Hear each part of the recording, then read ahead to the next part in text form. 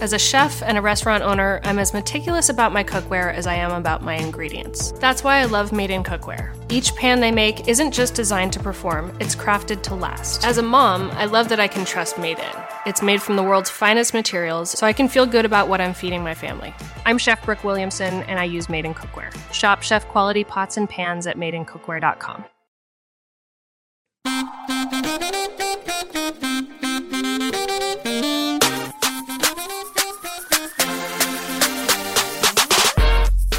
And we're back with an all-new episode of Keep It Home Edition. We keep insisting on doing this. I don't know what's wrong with us, or if there's something wrong with the listeners, but we persist.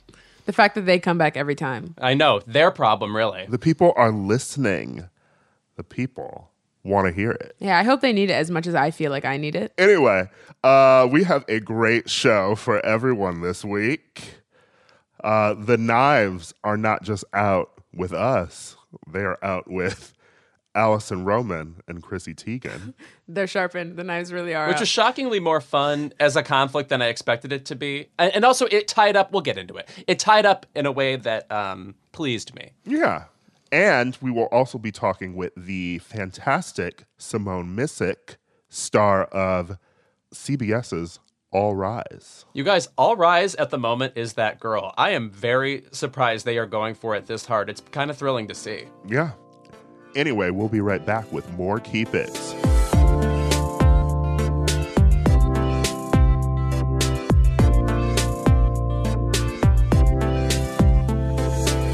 Since March, Crooked's Coronavirus Release Fund has raised over $2 million to support organizations at the front lines of this crisis. Thank you so much for your support.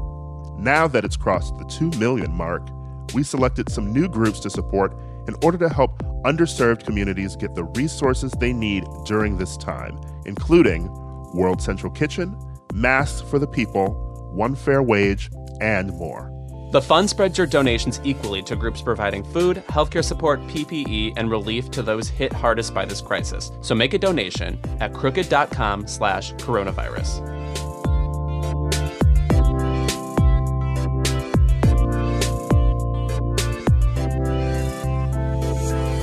This week, Elon Musk is forcing Tesla factory workers to return to work so he doesn't have to raise his baby. Two equally life-threatening choices. So what have we been consuming this week to forget the horrors being inflicted on us by the pro-economy contingent of the United States? Well, I have entirely ignored Grimes and their CAPTCHA-ass baby that they made. But, did you guys watch the Erykah Badu and Jill Scott versus? Yes, I was there for all 3 hours. I did. All 3 hours. I've never been so excited to watch a versus. I mean, and there's one that's coming up with Ludacris and Nelly that I'm very excited to watch. I've got my FUBU out for that Ready? one. I've got my FUBU jersey. The tall I'm a tees rocket. all the way down to my knees. I'm so ready. But the Jill Scott and Erykah Badu was the best. It was I think the best I've felt since this quarantine started. It was so nice, and there was even a point where like Badu disconnected right before she's about to play her last song, and Jill Scott played it for her. And there was certainly no winner because both of those women are revolutionary for me. But it was just a beautiful time, and I think it's funny because growing up, I'd always pit them against each other because the media did and everyone did. And they even talked about it in the verses. But they're so different. They're so different. They have such beautiful qualities to them that are so important. And, ooh, I love me some Erykah Badu. Ooh, I love me some Jill Scott. I feel like I reflect on this particular niche in pop culture history more than other people. But you have to understand, in the early 2000s, if you watched VH1, you could not get away from Jill Scott. I watched that video for A Long Walk 25,000 times thanks to basic cable. Or the Getting in My Way video. Like, Jill Scott was just like a voice you had in your ear, and she was such a pleasant, kind of life-affirming voice that followed Erykah Badu, who emerged a few years before. But to see them interact in this way, the amount of gratitude was actually almost overwhelming. I've never seen two people more gracious for each other. They usually do celebrate each other, but of course it took the black women doing their verses for that to turn around the dynamic of what the verses was. Like, they're playing each other's songs, they're celebrating each other. It really felt communal.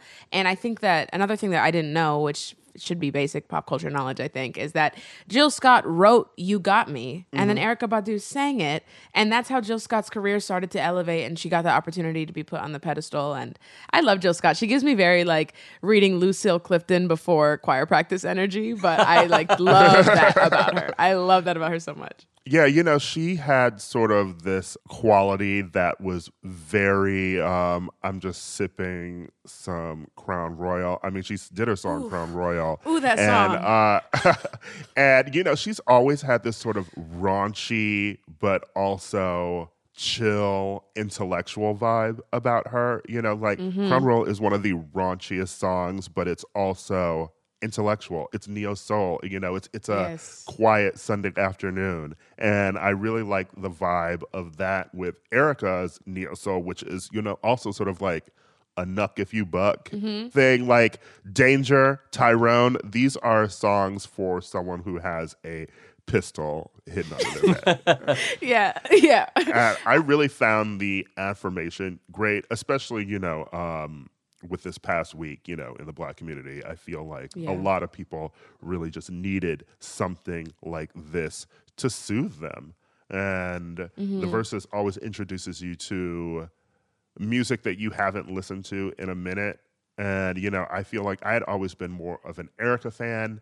And Jill's first album, obviously, I Wore Out. Yes. 2000 is sort of when I started high school. And that album was in my Discman constantly. Spinning like and spinning. I knew what the fuck verbal elation was. Okay. Being like, oh yeah, I want I was like, yeah, I want that. I want to take a long walk with somebody. My fat ass wasn't walking nowhere. Anyway. That's just such a cute era. That was also the time of like India Arie emerging and Macy Gray and like this kind of like soothing voices that did have I don't know about a rage to them, but there was a flip side to it just being sort of adult contemporary music. The connectivity. Yeah, I love that. And I think that they both have such mean pens. Like their lyrics were actually so powerful but so simple and just beautiful. So that was the first thing that I got into. Just speaking of the pen, there was, I feel like, one big takeaway from Jill Scott's thing was that she had no prior experience when she did You Got Me for The Roots and Erykah. And she lied about having the experience. And it's, I think it was just a message to when you get your shot to always take it. Yes. It was like a sermon on writing. She also said that, like, if you're writing shit down for yourself, I think it was a moment when Erykah Badu was like, she praised Jill Scott for putting her poetry out there,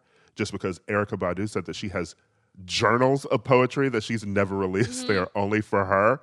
And I think Jill said that, you have to put that stuff out there because it's not for you anymore. And I don't know, it felt really affirming as a writer to listen to both of them. So if you can track down that verses, I would definitely recommend it. Very resonant. It is on YouTube now if you want to rewatch it. And also, Erykah said one thing about how her art was something that she had to get out of her rather than out for people. And in both ways, it was just beautiful. It reminds you of last week, right? With Andre Holland saying that, making art for yourself and your family and friends. It's not for, community-based. You can't think of the worldwide consumption of it.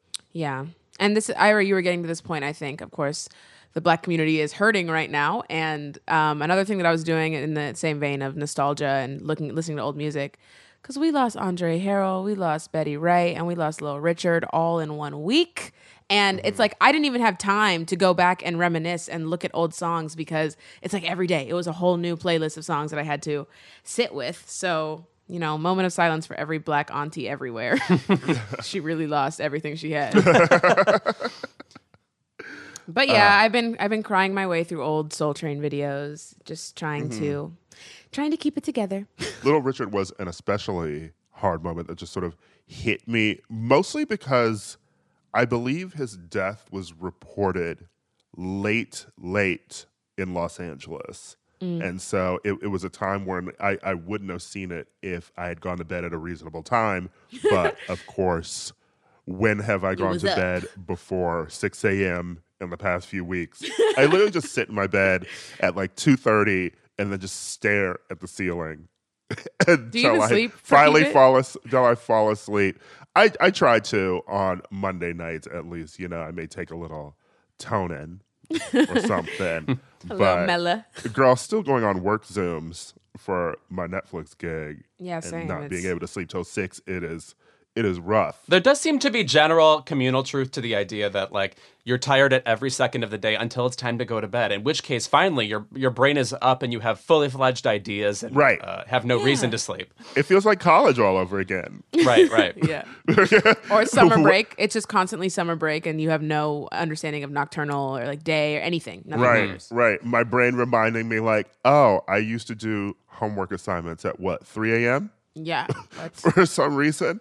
But the Little Richard stuff, it hit, but it also, I felt, was very affirming, almost in that Jill and Erica way, because the outpouring of videos of Little Richard and interviews that I hadn't seen before of him just sort of affirming his queerness, affirming his ego in a positive way, not sort of like a Kanye West ego sort of way, you know? Like I created this shit, I deserve this respect, I respect myself, even if you don't respect me. It was so great seeing videos of a black man in interviews like that, particularly his one with Arsenio Hall, interview with another prominent black man, and just, you know, being his flamboyant self. Yeah. You just said it, the video clips themselves are so thrilling to watch. First of all, he's somebody like Cher, or just the kind of celebrity where there is no second one. Like, once we're done with Little Richard, there's no heir to him, even though like so much rock and roll music followed, and you can obviously trace his influence to Prince and James Brown, etc. But just the way he speaks, the way in which he is so casually funny. This is a phrase I learned from Cloris Leachman talking about Paul Lynde. He was born finished. He was always that thing. He was always exactly that entity. He's also somebody where if there were a musical biopic, maybe Jack Hay should play him. I can see it. You know, I think that would be interesting, Lewis. I think that'd be nice to see. That would be nice to see. I think Picture the zeal. Aida. But Ira, to your point, it was another reminder, and I think that we'll get into this later. This goes along with the Becoming documentary that I just watched, that Little Richard really embodied confidence, not for the sake of confidence, but for like, oh, I know the gift that I have, and I can back it up. It's here. It's in like you were saying, it's the opposite of Kanye, who's like, everybody should listen to this. And Little Richard felt like, if this is for you, listen to this and enjoy it. Like that's just very resonant with me. Mm-hmm. Also, Aida, you just brought up Soul Train. If there's a clip of Little Richard everybody should see, he presented the Best New Artist Grammy to Soul Train alumna Jody Watley in the late 80s. And as he's giving it, I love this moment. Says, and the best, love it. And he goes, and the best new artist is, and he stops and looks at everyone and goes, me. And everyone can't believe it. It's a moment that actually goes on a long time, and Jody Watley afterwards is very like stunned to be standing where she's standing. Yeah. But this is moment where he's like, y'all ain't never given me a Grammy. Yes, correct. Is that his? Yeah. He was like, y'all ain't never given me no Grammy. Oh. Yeah, Little Richard is iconic. He's like a combination of James Brown and Rip Taylor. Somehow there's like a middle ground right there. So speaking of Soul Train, I've been also watching clips of the new dance show. It was like a television series out of Detroit in the late 80s, and the final air date was 96. But it was just like a low-budget local version of Soul Train, and it had people dancing to like electro, funk, disco music. I think there was even clips that were going around of black people dancing to Kraftwerk, and it was Kraftwerk, very yes. fun to watch. I went down that hole recently, too. I spent like 2 hours. That must have been where I saw it. Oh, we lost Florian Schneider this week from Kraftwerk. Yes, Yeah. again. It's a lot of losses. Day after day after day. Music-wise. But that sounds like a cool show. I'll check it out. I used to love The Grind. I used to love The Grind. I wish that we had dance shows that were just dancing to dance. Like, we have whole musicals. Well, now we have based on TikTok, that. right? Now we have That's TikTok. true.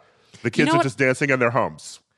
Yeah, a phenomenon I've noticed about TikTok recently is that dancing has become smaller because it has to fit in your phone screen. So like all the moves are just very like right here, right in front of your torso, and it's very sad. That's very, very sad. Yeah. You brought up Becoming also, Aida. Did we all get a chance to look at that after I did. Yes. After I roasted the Daily Beast last week Oh yes, for their scam of an article? I did watch it. Watching it, right, like that quote is not the incendiary thing that they created out of it, and also literally has nothing to do with the rest of the documentary. Correct. Well, and the quote Ira is talking about is when Michelle Obama is talking about how the trauma of being in the Obama White House was that so many times voters didn't, quote, show up to the polls. And one of those quotes was misinterpreted as her saying, oh, only black voters didn't show up, when she meant Democrats.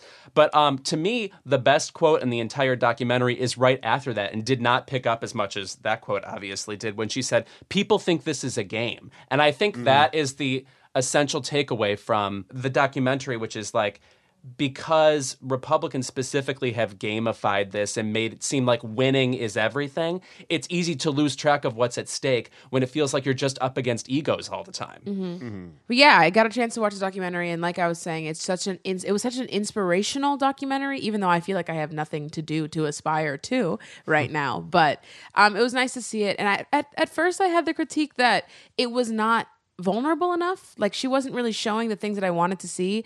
But I kind of settled on the fact that she doesn't need to be vulnerable and show me that her being a paragon, like her being someone who is Black excellence nearly through and through, is rare, and they never get to see that. So I was like, okay, Michelle can keep being Michelle from Southside Chicago. That's all you need to know about her. Like that is revolutionary enough. Yeah, I think just because she is a public figure and she no longer is in the White House, just because she is a staple of the Black community, we sort of want and crave that vulnerability. But I agree with you. I don't think that we deserve it or need it, to be honest.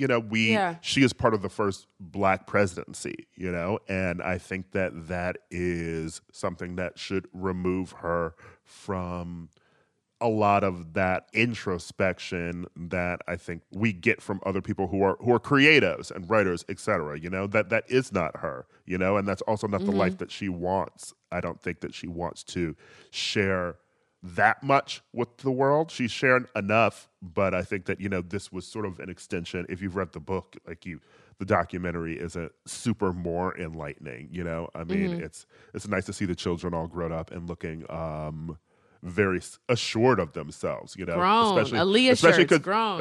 Right? Aaliyah shirt, just like knowing what they'd been through and now seeing them come out of the other side of it. I think that was my takeaway of Becoming, seeing what this Black family looks like on the other side of the game. And also, by the way, just watching Michelle in general be someone who is so intelligent, having to channel that much intelligence into a universal message all the time, which she did flawlessly throughout Barack's presidency. I will say, I think I was slightly disappointed by how much of the documentary is clips from on-stage Q&As. Like, I'm not saying I needed her to write me a poem every time she gave us a confessional, but like to see her only talking in front of an audience, like I think we could have gotten a little bit more depth otherwise. Yeah. You wanted a little Nikki Giovanni moment from her? Yeah.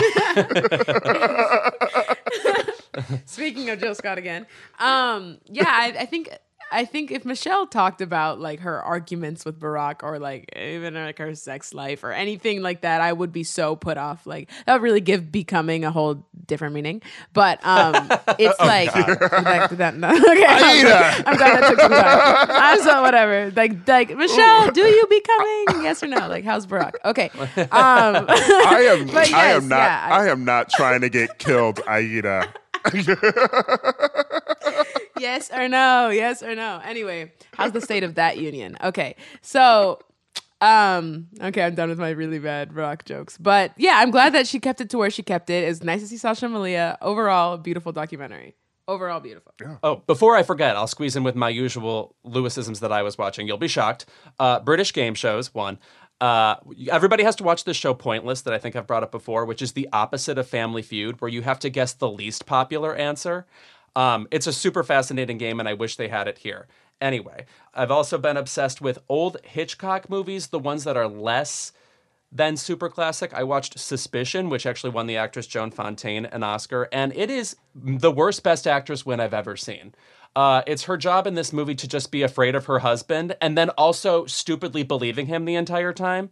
There's lots of movies like this. Gaslight, where women are are wide-eyed, saucer-eyed, and their devious, dark-haired husbands are ruining everything for them. This is in that genre.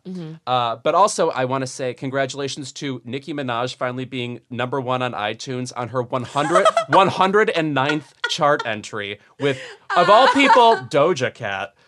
I'll allow it. Remakes. Yes, I'll allow it. I'm so mad. Nicki should not. I wish that they didn't collab. I really, really wish that Doja didn't do this. I mean, Dr. Luke Hive, we eaten, right? Oh, I know. Wait, is that Dr. Luke? I have to tell you, I have a pretty bad memory for what Dr. Luke is and is not involved in. So I feel bad for that. I mean, he's basically a soap opera villain at this point, right? I mean, you forget about him, and then there's a new crime, and oh, wait, Dr. Luke was involved all along. It's like, ooh, I love this song. Oh, of course, it was made by Dr. Luke. Right. Kim Petras, etc. And also, I've pledged to get into the new Kalani album since my top played track of 2018 was her song with Charlie Puth, which still done for me remains that girl. And will remain a summer anthem during the summer where I do nothing at all, and I'll get to that in my Keep It. I think that you should Instagram live yourself listening to a Kalani album because I want to see that. Light some incense, smoke some weed, get your patchouli candle out, Lewis, and some antidepressants. That's how I listen to Kalani. Nothing about me is incense-oriented. Nothing about me is marijuana-oriented, so I will have to learn an entirely new skill set. I feel like I grew up with incense in the house all the time. Is that not a thing that you ever experience, Lewis? No, I would likely be allergic to that, in fact. Do white people burn incense at home? Do they burn incense? No. What were the smells going around my house? Yeah, do Pepperish Farm goldfish crackers have a smell? It was probably that. It's like a sharp tang. Yes, I grew up with incense, of course, around the house, but it's Arabic, Muslim, African, just everything about it. It always smelled like patchouli, truly. It smelled like Zendaya's hair, quote unquote. All right, Juliana. I know. She's out. All right, when we're back, we'll be joined by the Honorable Simone Missick.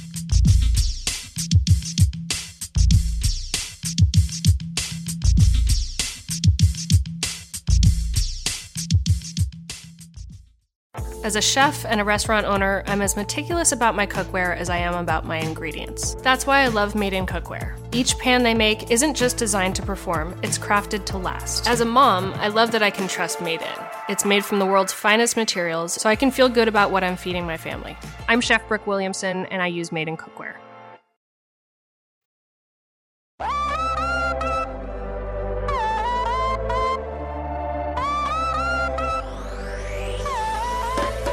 Well, you may know her as the one-armed Misty Knight in Luke Cage or as the bounty hunter Trep in Altered Carbon, but now she is starring in the CBS legal drama All Rise, which was just renewed for a second season. So please, all rise for the Honorable Simone Missick.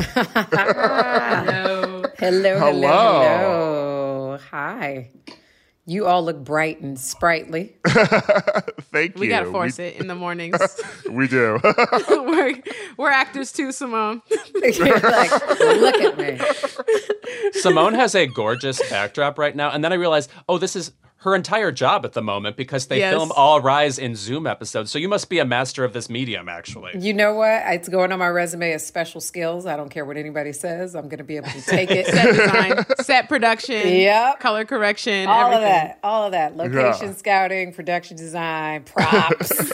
First of all, I love a legal drama. And in terms of CBS, I'd been such a huge Good Wife fan, and I love The Good Fight. And I was like, when I sat down to check out All Rise, I was more than surprised by just how much I could not stop watching it. It is such a enjoyable show. I just think you're fantastic in it. And I really love that living here in Los Angeles, it's set in the Los Angeles court system.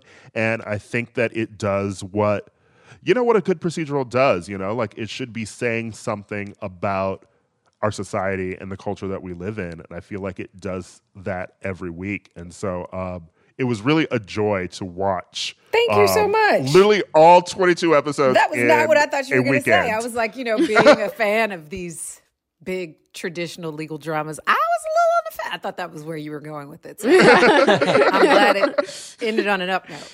Yeah. The show, to me, it's interesting because it's different, It is designed to be hopeful in a way that I think that people who watch traditional legal dramas are like, this isn't really that. And yet I find myself coming in contact with a lot of people online and in real life, pre-quarantine, saying, I watch this show with my parents. I watch this show with my mom. Me and my girlfriends watch this show every week. We, just this idea that it is hopeful in a way, even though, like you said, it is dealing with very timely issues, very present issues. We deal with everything from ICE and immigration to criminalizing indigent people to, the difference in healthcare for Black women. I mean, we handle some pretty serious issues, and yet we find a way to find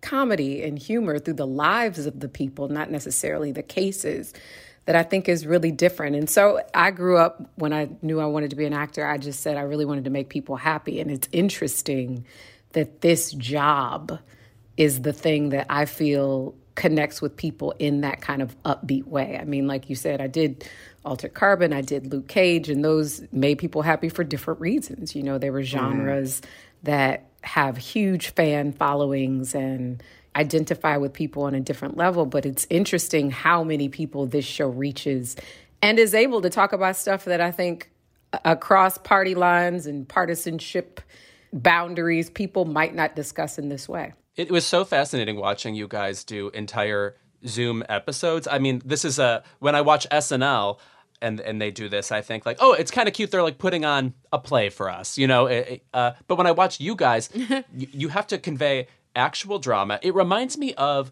like an old-timey radio play or something, like Basil Rathbone as Sherlock Holmes on CBS's All Rise, whatever. But what is it like sitting there in front of a computer having to convey actual drama? It's interesting you say radio theater, which is basically what that genre is. And a lot of us on the show are theater trained. We've got 2 Tony Award winners on our show. And so if you can convey large emotion to people in a large space, distilling that to a small computer screen is just a different technique. It's just a slight shift. It's the difference between acting for television versus acting for film versus acting for stage. I heard an interview with a friend, a guy that I used to work with on Iron Fist, Tom Pelfrey, and he was talking about how he started out his career doing soap opera. And he said it took him a minute to adjust to the fact that this is opera. Like the emotions are big, everything is big, the pauses, the looks, the beats, everything is a part of that genre, and you have to accept that and not think, I'm going to do my best Sorkin for a soap opera. It's like, that's not that genre. And so it almost feels like acting for Zoom in a way is that. It's actually, you focus more on connecting with the other actor because there's a screen versus, if you're on a soundstage or on location, you've got the extras walking in the background to interact with, the non-verbal cues that your co-star is giving you, their body language, all these things that you take for granted when you're in the same space, that when you're acting with someone and they're, on the other side of a green dot, you focus a little bit harder. Mm-hmm. Yeah, I mean, I definitely do remember Tom from The Guiding Light. I watched that with my grandmother. Remember, he was Reva's son. But I think that reminds me a little bit, too, about how Roger Ebert would maybe describe how he critiqued film. It wasn't comparing, Minority Report to Hellraiser. You know, it was talking about the relative audience for each thing and how you are conveying what you need to convey, you know? So, like, you compare Minority Report to another thriller of that ilk, and I think that you've crossed genres, you know, and you know how you convey emotion on All Rise is certainly different, you know, than a big comic book series, you know, like Luke Cage. And it's just been great seeing these different sides of you as well. And just seeing how it worked in Zoom, you know, I mean, it was your season finale for All Rise that you all did in the Zoom episode. And I just wanted to know, set-wise, when exactly were you cut off and, like, didn't know that you would be able to finish the season, and what point were the producers and everyone's like, okay, we're making the Zoom episode. How do you find parts of your home that are like, this is going to be the set now? You know, because I'm watching and I'm like, these are characters that I've watched for like 20 episodes so far, and now we're getting a glimpse into their homes. But they're not exactly homes that a production designer would have designed for them, and it's presumably where they live. Yeah. So we found out that we were closing down March 13th. And I want to say maybe 3 weeks later, we all hopped on a Zoom call thinking it was just a check-in. And our producers were like, hey, oh, by the way, we have this great idea for a Zoom episode. And our show creator, Greg Spottiswoode, starts, you know, giving us the pitch. And he's got like a 10-minute treatment of what he's thinking. And we're all, you know, super blown away and excited. And at the same time, there's this moment where he's like, and then Lola and Mark, you know, meet on the stairs. And so we both instinctively get up with our computers and go sit on our respective stairwells, which then made it into the episode. Wow. You know, there was this feeling of, oh my God, this is going to be great. We're going to get to finish out the season. We're going to give a proper season finale for our fans. And then for me, panic started to set in because I am a person that doesn't want anybody in my house. Like obviously my family and my friends, but I've never wanted to do an interview in my home. I've had people ask, oh, we want to come over, we want to photograph you. And it's like, no, we can meet at the bodega or we can meet at the park. We can meet anywhere other than my personal space for many reasons. Mm-hmm. And so there was this, you know, thought of, wow, I have to let people into my home. And that was an adjustment. And then, you know, once we were doing location scouts, I'm like, oh, well, here's this, you know, this area. And they're like, yeah, no, we don't really like that. Do you have anything else? So all the parts that I was willing to present, they were like, yeah, no, what else do you have? And so what's interesting is I shot in my dining room, which has this hardwood, which they were like, oh, well, that kind of mimics what we felt in Lola's house in episode 19, I think it was. And so there was definitely a desire on their part to try to make it feel like these characters' spaces, because they know that we have to eventually come back and rectify it. Uh-huh. You know, one part of my dining room is the office. The other part of the dining room is the judges' chambers, but you as the audience don't know that that's in the same space. So I've got a club chair and things to make it look like an office in my dining room. And so there was a bit of creativity that I quite enjoyed about that process of repurposing different parts of my home. I mean, my husband DJs in the episode. He plays DJ Tailwind Turner. And this whole space behind us is his DJ area. But we had to take down, obviously, the personal photos of us because they don't know each other. There was a part of it that was really fun. And then, you know, I think about characters that we don't see at home. We have never seen Judge Benner at home.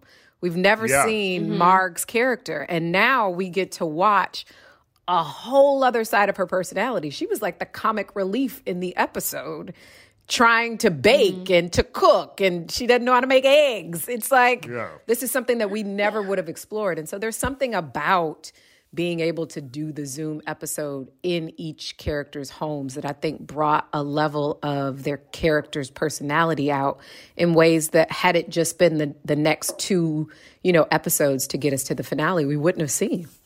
When I think about filming these CBS shows, I just think, first of all, there's always so many episodes, the hours long.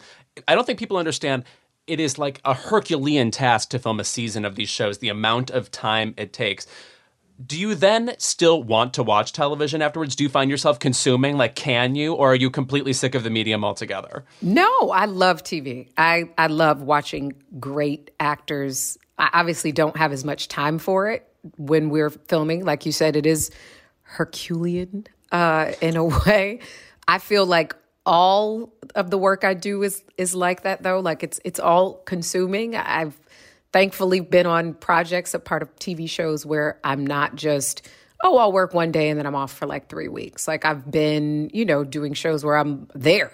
And so it is an exhausting process, but I feel like movies and TV fill me so much artistically that I can't not. And so, it might be that I'm catching up on episodes on a weekend. It might be when I get home, if it's I get cut early, then I'm able to come and catch something, but I'm always watching TV. Like, HBO is just on my constant stream when I think about while I'm filming, because if it's not Big Little Lies, it was Game of Thrones. If it wasn't that, then it is Insecure right now. I'm catching up on The Wire, which I didn't watch when it was first on because I didn't have HBO. I was poor.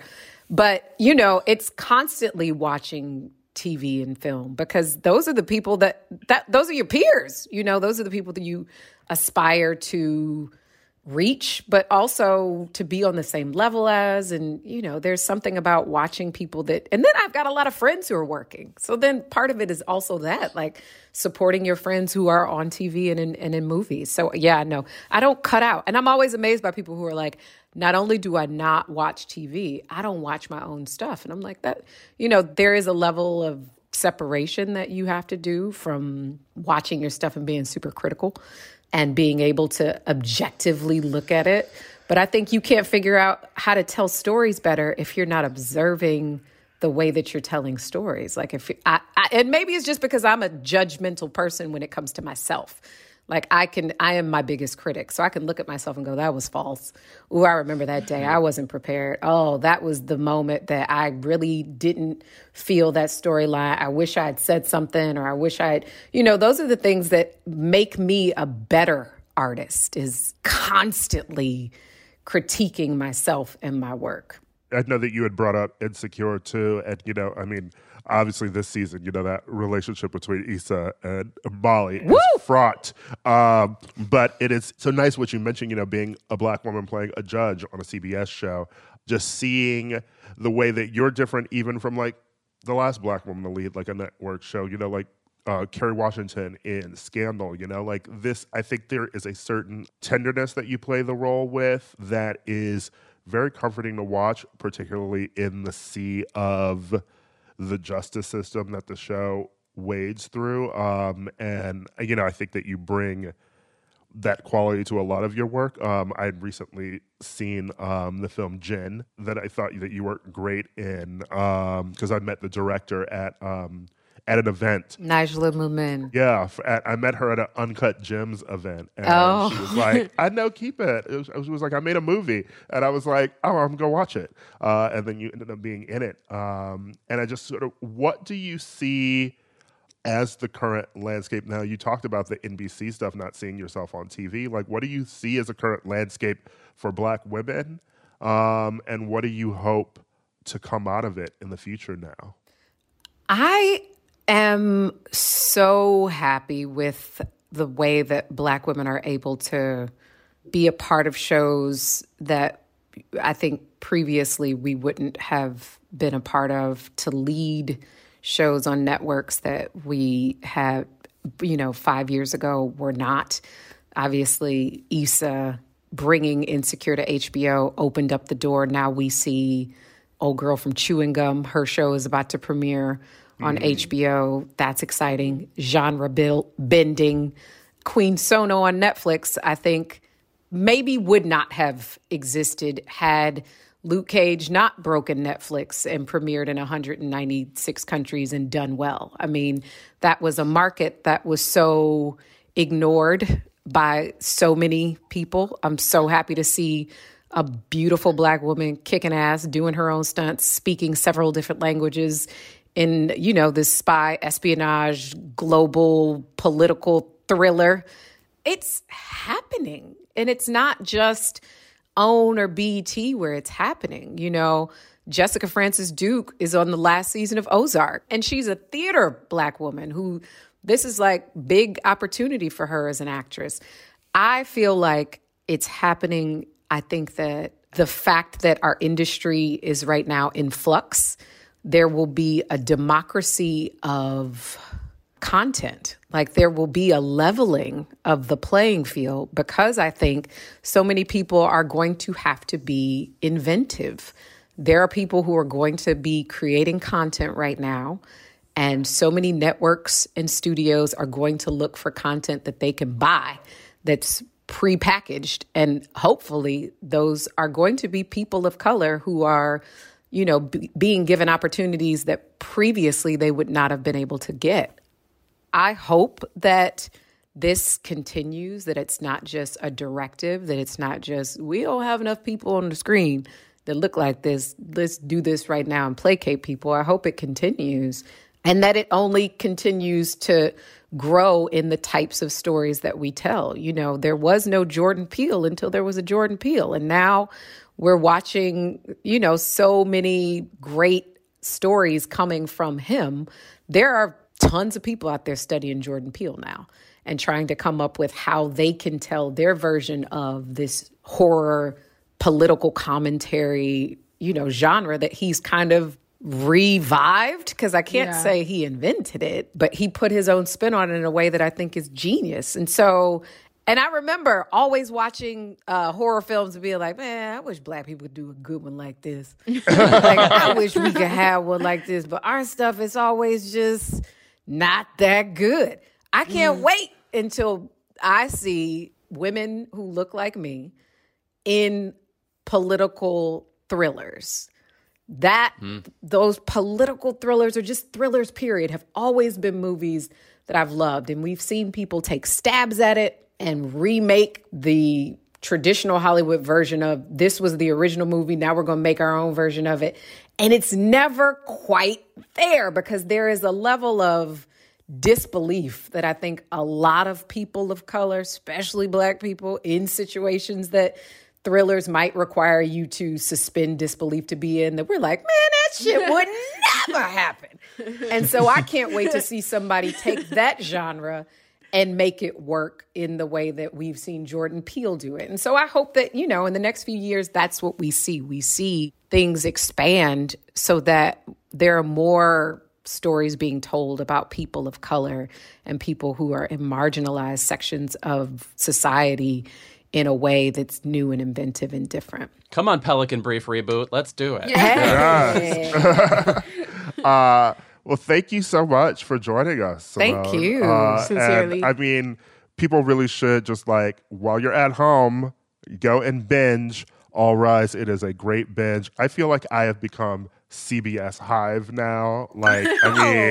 First of all, speaking of Luke Cage, Mike Holter is on Evil. Yep. And I binged that show recently too, and I'm obsessed with it. Yeah. So look, y'all just reunited.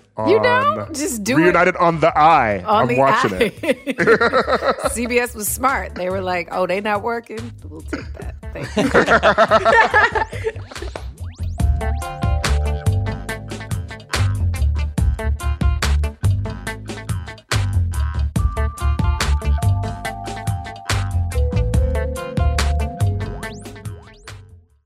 As a chef and a restaurant owner, I'm as meticulous about my cookware as I am about my ingredients. That's why I love Made in Cookware. Each pan they make isn't just designed to perform, it's crafted to last. As a mom, I love that I can trust Made in. It's made from the world's finest materials, so I can feel good about what I'm feeding my family. I'm Chef Brooke Williamson, and I use Made in Cookware. Shop chef quality pots and pans at madeincookware.com.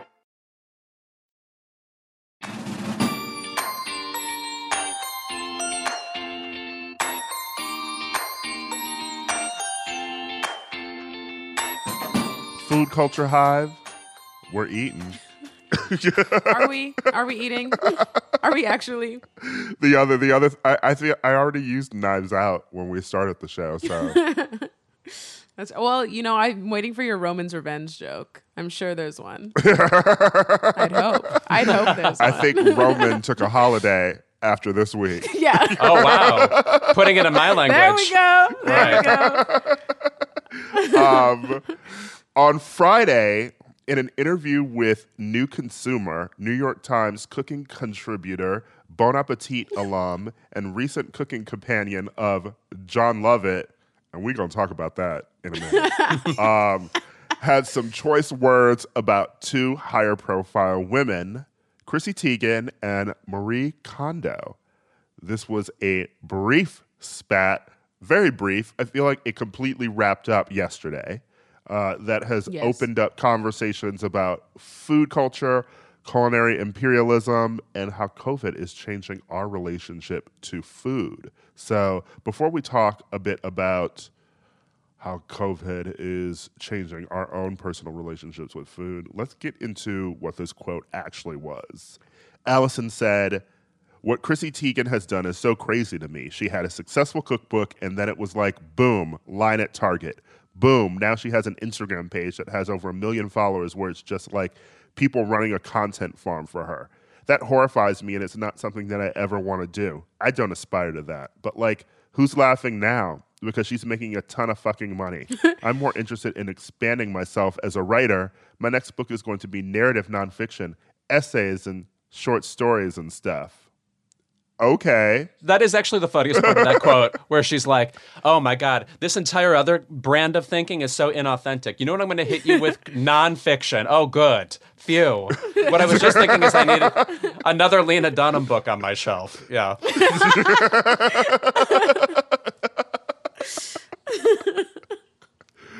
It reminds me of when food bloggers were roasting Mindy Kaling the other week when she was like, how come every time I try to look up a recipe, there is a essay that you have to muddle through before you get to the recipe? And I feel like this Alison Roman book would be the equivalent of, here's a 10-page essay, and then at the end of it, this is how to make chicken tetrazzini. Yeah, and it's never anything educational. It's always like, what fennel has done for my life. And then it's the recipe at the bottom. Like, I don't, stop, just move on. And then about Marie Kondo, she said, the idea that when Marie Kondo decided to capitalize on her fame and make stuff that you can buy, that is completely antithetical to everything she's ever taught you. I'm like, damn, bitch, you fucking just sold out immediately. Someone's like, you should make stuff. And she's like, okay, slap my name on it. I don't give a shit. Alison Roman needs a minder. She needs like somebody who to like give her any media training at all. What, you called Marie Kondo a bitch? Absolutely none. And what's wild is she is a Bon Appetit alum, but she also comes from BuzzFeed. No. I feel like this particular era of internet writers does not have that internet training because so much of what people tweet or talk about in interviews feels like, I think Sam Sanders described it online as taking the group chat and putting it in public. This is shit that she could have texted to her friends. It is not shit that you say to New Consumer. Especially when Chrissy Teigen, as it was revealed, is supposedly executive producing a television show for Alison Roman. That blew Super my strange. mind. Like, all this was normal until that. But I think in a way, a confrontation like this was almost inevitable because her whole brand is not fancy. I'm not like the other bloggers. I'm down to earth, whatever. But unfortunately, she had amassed a certain amount of fame. And in order to maintain that image, eventually you basically have to say, well, I'm not like these other extremely popular people in my field. So in a way, I felt like it was, I don't want to say just desserts, but it reminds me. Well, you did. You said it, Louis. You still said it. But it reminds me a little bit of, and this is somebody I fucking love, like, you know, Casey Musgraves has an entire album called like, I'm not pageant material. And it's like, it's tough to stake a brand on, you think I'm one thing, but I'm real. You think, you know, and to follow through with that, I think will get you in trouble because also it's not like everyone else is fake but you. You know, like that's a misnomer also. So it felt very Pink.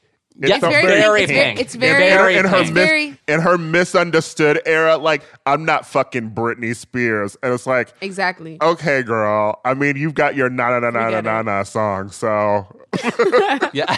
And your asymmetrical haircut. It's very Rachel Ray done poorly. Like, she could go down that aisle, but she didn't. She's just critical of two women of color. right. Optics. Use them. Your brain. Use it. Like, try. What really brought social media out against Alison Roman in this moment was that her targets happened to be two very successful women of color.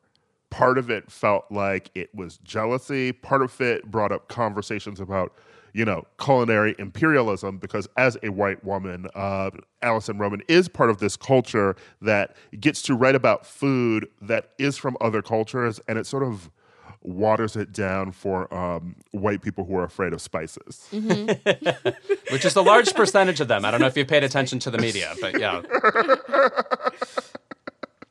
But I've gone to eat with you, Lewis. The one time I've ever related to somebody's food observations is when Anderson Cooper once said, if I could, I would take a pill and forget about food altogether for the entire day. Like, it does nothing to it. Food rarely sings to me. Yeah. I will say that the entire kerfuffle between them brought up an interesting point that I think Roxane Gay raised, and it is that there was a way to critique Alison Roman, and she was definitely out of pocket for the shit that she said. But there also seems to be this culture of, like, laying in wait for people that you dislike. Right. For the one moment where you can drag them, right? It reminds me of when people were dragging Lovey. Do you remember that, Aida, for saying something about Tevin Campbell shouldn't have been involved in, like, a Prince tribute or something? And the thing that she said was so innocuous, but people already felt some type of way about her. So it was the one little comment that just allowed people to pounce. And I think that people in COVID now, particularly with lack of access to restaurants, right? And everyone feeling overwhelmed with maybe trying to cook dinner for their families, everyone overwhelmed with trying to cook dinner cheaply. Alison Roman I've never heard this woman's name more often than in COVID, right? I felt like I didn't learn her name until this happened. Right. Until the quarantine happened, that's when I felt like people started doing her shallot pasta recipe. Like, everyone's talking about Alison Roman, this and that and that. When people kept talking about it, I ordered her book because I love whipping up some easy recipes in the kitchen. And ironically enough, it arrived on the day of the drama. But I think that some people just already felt a type of way and used it as an excuse to really go in. Because, I feel like, sure, she's given some cooking ideals for the white girls, but I really don't pay her any big mind as some, like, big person who is taking down the food industry. Yeah, and it's like, especially with COVID, we're all home, whatever, and I don't want to say this word, Lewis, but we're all stewing on it. And it's like, it's very easy for us to, become obsessed with what's going on around us. But my favorite part about all of this was the way Chrissy reacted, because Chrissy has this penchant for, like, blowing shit up publicly and not being afraid to air the shit out, which I love. That's my favorite song. Play that again. Play it louder. It's fun. Thank you. I love the histrionics. But her response, like, the way that, you guys can probably speak to this, the way that Alison responded was still very, like, dismissive of what happened. The first couple times, I didn't really like the way at first she reacted to this, especially with Chrissy, like we were saying, producing her show. Like, someone who invests in you and cares about you and champions you, for you to turn around and talk all this mess, it's so bizarre. Yeah, her initial response when she tweeted at Chrissy that being a woman who takes down other women is absolutely not my thing and don't think it's yours either is such a backhanded apology. It's like, stupid. I didn't mean to do this, and I'm sure you didn't mean to be angry at my comments. So it did, unfortunately, expose the way a lot of white women just sort of talk about women of color, in spaces where we can't hear. There's also something to be said for how protective people are of Chrissy Teigen, I think. And she also described how people were vicious to her online during this debate. So I don't mean to say people are uniformly nice to Chrissy Teigen, but she really has ignited this, like, Liz Lemon thing in people where I feel like half of the women in America think Chrissy Teigen is like the deified version of them. Like literally she's their ambassador to fame in a way or something. And so if you're going to go after like another person seemingly unapologetically, going for Chrissy Teigen is like one of the toughest challenges you could possibly set yourself up for because people identify with Chrissy Teigen. Meanwhile, attacking Marie Kondo, I cannot think of a person who constitutionally cares less what you think. In a way, you should probably insult her again. She doesn't care. Marie Kondo was like, I don't have time for the beef. It does not spark joy. Right. Also, digs at Marie Kondo, I feel like this point are just so, it was just so stale. We've heard that before. Like, she seems to have taken up permanent residence in so many women's minds. I mean, you remember that thing that we were talking about last year at the height of her Netflix show where she first started selling things where people were like, this is so antithetical to everything that you were preaching. And it was like, not if you were familiar with her work. And why are you mad? She also did not force you to throw things away from your home. So the vitriol that Marie Kondo inspires is wild to me. And the Chrissy Teigen thing that you brought up too, Lewis, is very apt because one, I feel like Instagram now is completely made of reposting Chrissy Teigen tweets on Instagram. I feel like there are so many fucking accounts that get capital off of just reposting the shit that she tweets. You know, like, so she's not just, to quote Alison Roman, a content farm for herself. Like, Chrissy Teigen is making other people money. Right, right. Also, in general, by the way, look up people from high school you haven't spoken to in 15 years or whatever and check out their Twitter accounts. I'm telling you at some point that person has messaged Chrissy Teigen. Like you'll see a tweet at her because that person thinks they're connected. I'm telling you there's like a psychosis involved. Yeah, definitely. I'm sure if I dig it up, there are messages between me and Chrissy where I'm just like, hey, pay attention to me, please. But it's like also the Marie Kondo of it all. Marie Kondo didn't say like, don't buy shit. She said, don't buy shit you don't need. Like my shit is stuff that you need. It's just, I don't even like the argument that's like what she says is antithetical. She's not really making a lot of commentary on consumerism. She's just like, don't keep shit that doesn't make you happy. Right. But in the midst of all of this, I was also reading this article from one-time Keep It guest co-host, Hannah Gorgeous. Okay, Habesha Queen. Yes, it was in The Atlantic, and it was just basically about how food culture as we know it is over, thanks to the pandemic. Hannah wrote that, unsurprisingly, pandemic-specific food programming has emerged in recent weeks. Much of the country is grappling with unemployment, unsafe working conditions, disease, grief about losing our old way of life. A show like Home Cooking from cookbook author Samin Nosrat. It sort of like assists listeners in making sense of the disparate ingredients already lying around in their kitchen, you know? So I think a lot of people are making do with, you know, like just whipping stuff up, things that can be easy to procure, especially when grocery stores may be sold out of so many things. And I feel that, you know, it sort of reminds me a bit of what it was like growing up, you know? We just sort of cooked whatever was in the house sometimes. And so many people are reverting to that. And how are you all dealing with what you're eating? Do you find you have a different relationship with food in the midst of all of this? I pick like 3 places that I get food from and get the same thing again and again. Truly, I mean, you know the robots that Kraftwerk sings about? I'm like one of those. I take the Autobahn to the one market and take it home. No, I've become unfancy in terms of what I try out, even though like, I think restaurants are obviously being innovative and places that never did takeout before are doing takeout. Lots of opportunities to help out the restaurant industry right now. But it's made me unadventurous, certainly. It's the part of my day I like thinking about the least. Mm-hmm. Yeah, I don't want to allot time to cook every day, and because I'm home, I feel like this necessity to do that. But I'm just back with the staples: rice, lentils. Trying to still keep eating vegan. I try and do that as much as possible, but it's harder to resist that kind of temptation when you're at home and the cheese is just like in the fridge, you know, waiting for you. So I'm trying. It's definitely difficult, and the menu has stayed the same, like Lewis said. So yeah, I feel like cooking for me has always been something that I do sort of forget about things. But in the midst of every day being the same, it feels sort of like cooking is not an escape. It almost feels like a chore. And so, I have like a food delivery service, and I do enjoy restaurants and food culture. So, have been getting takeout for certain evenings, places like Bevel and Bestia here in Los Angeles are doing takeout.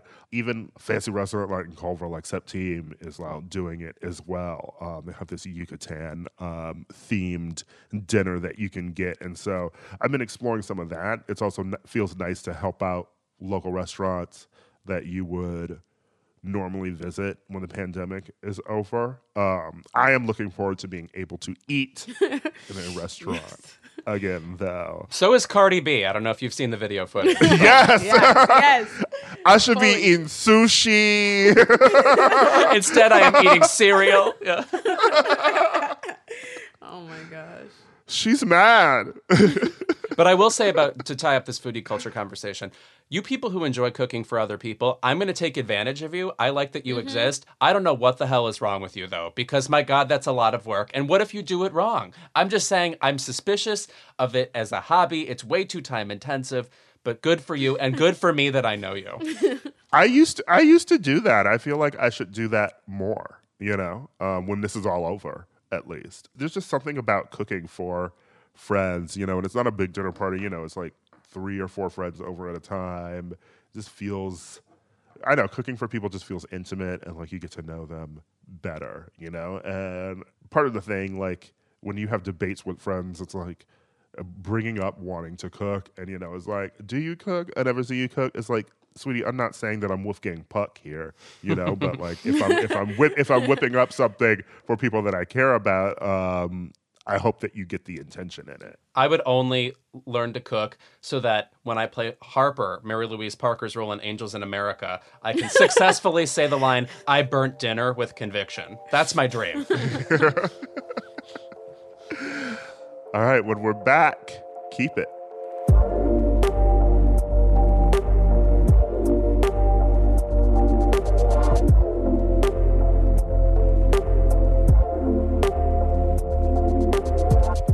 I'm glad we covered the Alison Roman stuff because that would have been a whole. That's kept. It's gone. My keep it this week is kind of a 2-part keep it, but of course it goes to Jerry Seinfeld's new special that dropped on Netflix.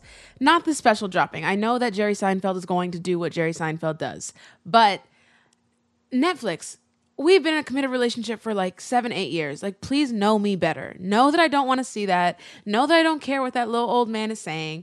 And I get it. I get it that for his time he was revolutionary and he, was saying stuff that nobody was saying, whatever. That's because nobody had Twitter. Nobody had friends that were insightful and were making these very common observations. I'm so tired of Jerry Seinfeld and his little turtle face. Look, and I tried to watch the special. The content is not good. There's so much shit that Jerry could talk. Jerry could air out so much stand-up comedy stuff, but refuses to do it. Talk about your divorce. Like, talk shit on Dave Chappelle. Make this interesting for me. I don't need to hear about going inside and going outside, especially now in a time where I am stuck in. And then on the other side, keep it to critiques of that special. My whole timeline is full of like Jerry Seinfeld memes and how bad the special is, and this exactly what I just said in the first part of my keep it is my timeline right now. And it's like what do you expect from Jerry Seinfeld? He has a whole section about smartphones and how he's smarter than them. Like, it's the most basic observation that, look, Jerry, just stop. And Netflix, do better. No more of this low-hanging fruit. Don't recommend any stand-up to me that is an old white man who is just no Jerry Seinfeld. I'm done. What's the deal with Aida's Netflix recommendations? Exactly. This is the first Mobius strip, keep it. It started one way and then ended upside down inside of itself. It is. It's very meta. It's about itself. It really is. I'm critiquing myself. Keep it to Aida, even watching this Jerry Seinfeld special. Get over it. He's done. I know there are people who are obsessed with Seinfeld as a TV show. And if I go back and watch it, obviously Julia Louis-Dreyfus is a genius. They're all genius actors, actually. Mm-hmm. But it is weird to watch it back because the idea of having minor observations has been so democratized that when you watch that show, you don't think of anything he's saying as even remotely novel anymore. You know what I mean? Yeah. Like it's just been covered time and again. And obviously he deserves credit for revolutionizing that kind of micro observation as like the real kernel of a comedic voice. Yeah. But watching it back, it feels so pale now because we all do that. That's everybody's job now. Yeah, I feel like the thing that I do keep coming back to that makes me want Seinfeld reruns. I enjoy the show a lot, even though I didn't get into it until middle school because I used to watch Martin. And the Thursday night shit on Fox, the black shit. And then I went to high school, my all-boys white Catholic high school, and literally everyone was constantly at lunch talking about this fucking Seinfeld show. So I had to watch it to be part of the conversation. Yeah. That's how white people get you. But the thing that kept bringing me in was always Elaine, and it makes sense that they originally hadn't conceived of her in the show, in the pilot, and that they didn't know how to write women, so they basically just read her like a man, and maybe that's why she seems so revolutionary for the time. Her storylines are mostly the funniest of each episode. Her and George are neck and neck with who's the funniest, and I just think that she has such a great comedic timing that I could rewatch so many Seinfeld episodes just for Elaine and her reactions. That's a pretty broad comic show, but there's no other way to put this, and I'm sorry this sounds so elementary, feels like an entire human being for what that character is. Whereas the others, like George is just a inhuman mess. Kramer is a cartoon. Jerry is, stand-up jokes woven into a script. Inexplicably fucking hot women every week. Right? Models. The Woody Allen of it all. And he's not the Jerry Seinfeld who exists IRL. He's just a white guy in New York. Sir. Yeah. The wish fulfillment. But that is it. That is, I don't want Seinfeld, especially now because you're someone who loves stand-up, does stand-up, and is grieving the loss of stand-up right now. It was the last thing I needed to see. Also, I would say that the Susie top tier episode of Seinfeld, because it's all Elaine. Yeah. Oh, it's yeah. all Love Elaine. that episode. All Elaine. Louis, what's your Keep It this week? This is a Keep It. I am sad to say. You will understand immediately that it contradicts my brand, but I think it must be stated.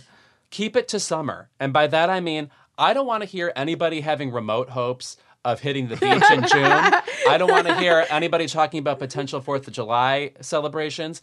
My birthday's in August. Don't celebrate my birthday. All I'm saying is I have come to the decision not to be hopeful about a summer, and it has made me a little bit happier. As in, just zero in on the fact that we have gotten no evidence that we should be outside, period.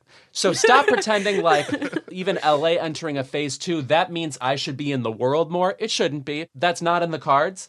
Sit at home, get on your Amazon Prime or Netflix or whatever. Just say, you know what? This is the summer. If you're me, Louis Vertel, I'm seeing every Barbara Stanwyck movie. This is the summer. I'm finally going to discover what Escape at Dannemora was because I still don't really know, okay? I understand that Patricia Arquette was in it and Ben Stiller was somehow involved. I don't know what they're escaping or how even to spell Dannemora. I'm going to find out, Will I see the big C? Maybe. This is a summer of revisiting content, of discovering the content you've ignored, and it's not going to be a traditional summer.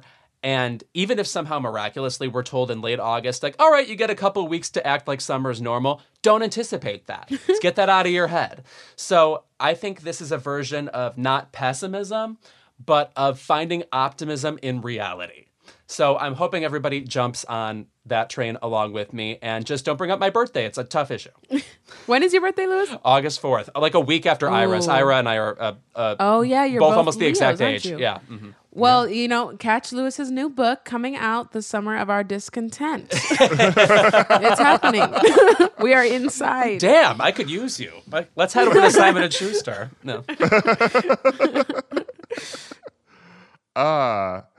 So my Keep It this week is, first of all, I neglected to mention, I said I was going to bring it up when we were talking about Miss Allison Roman.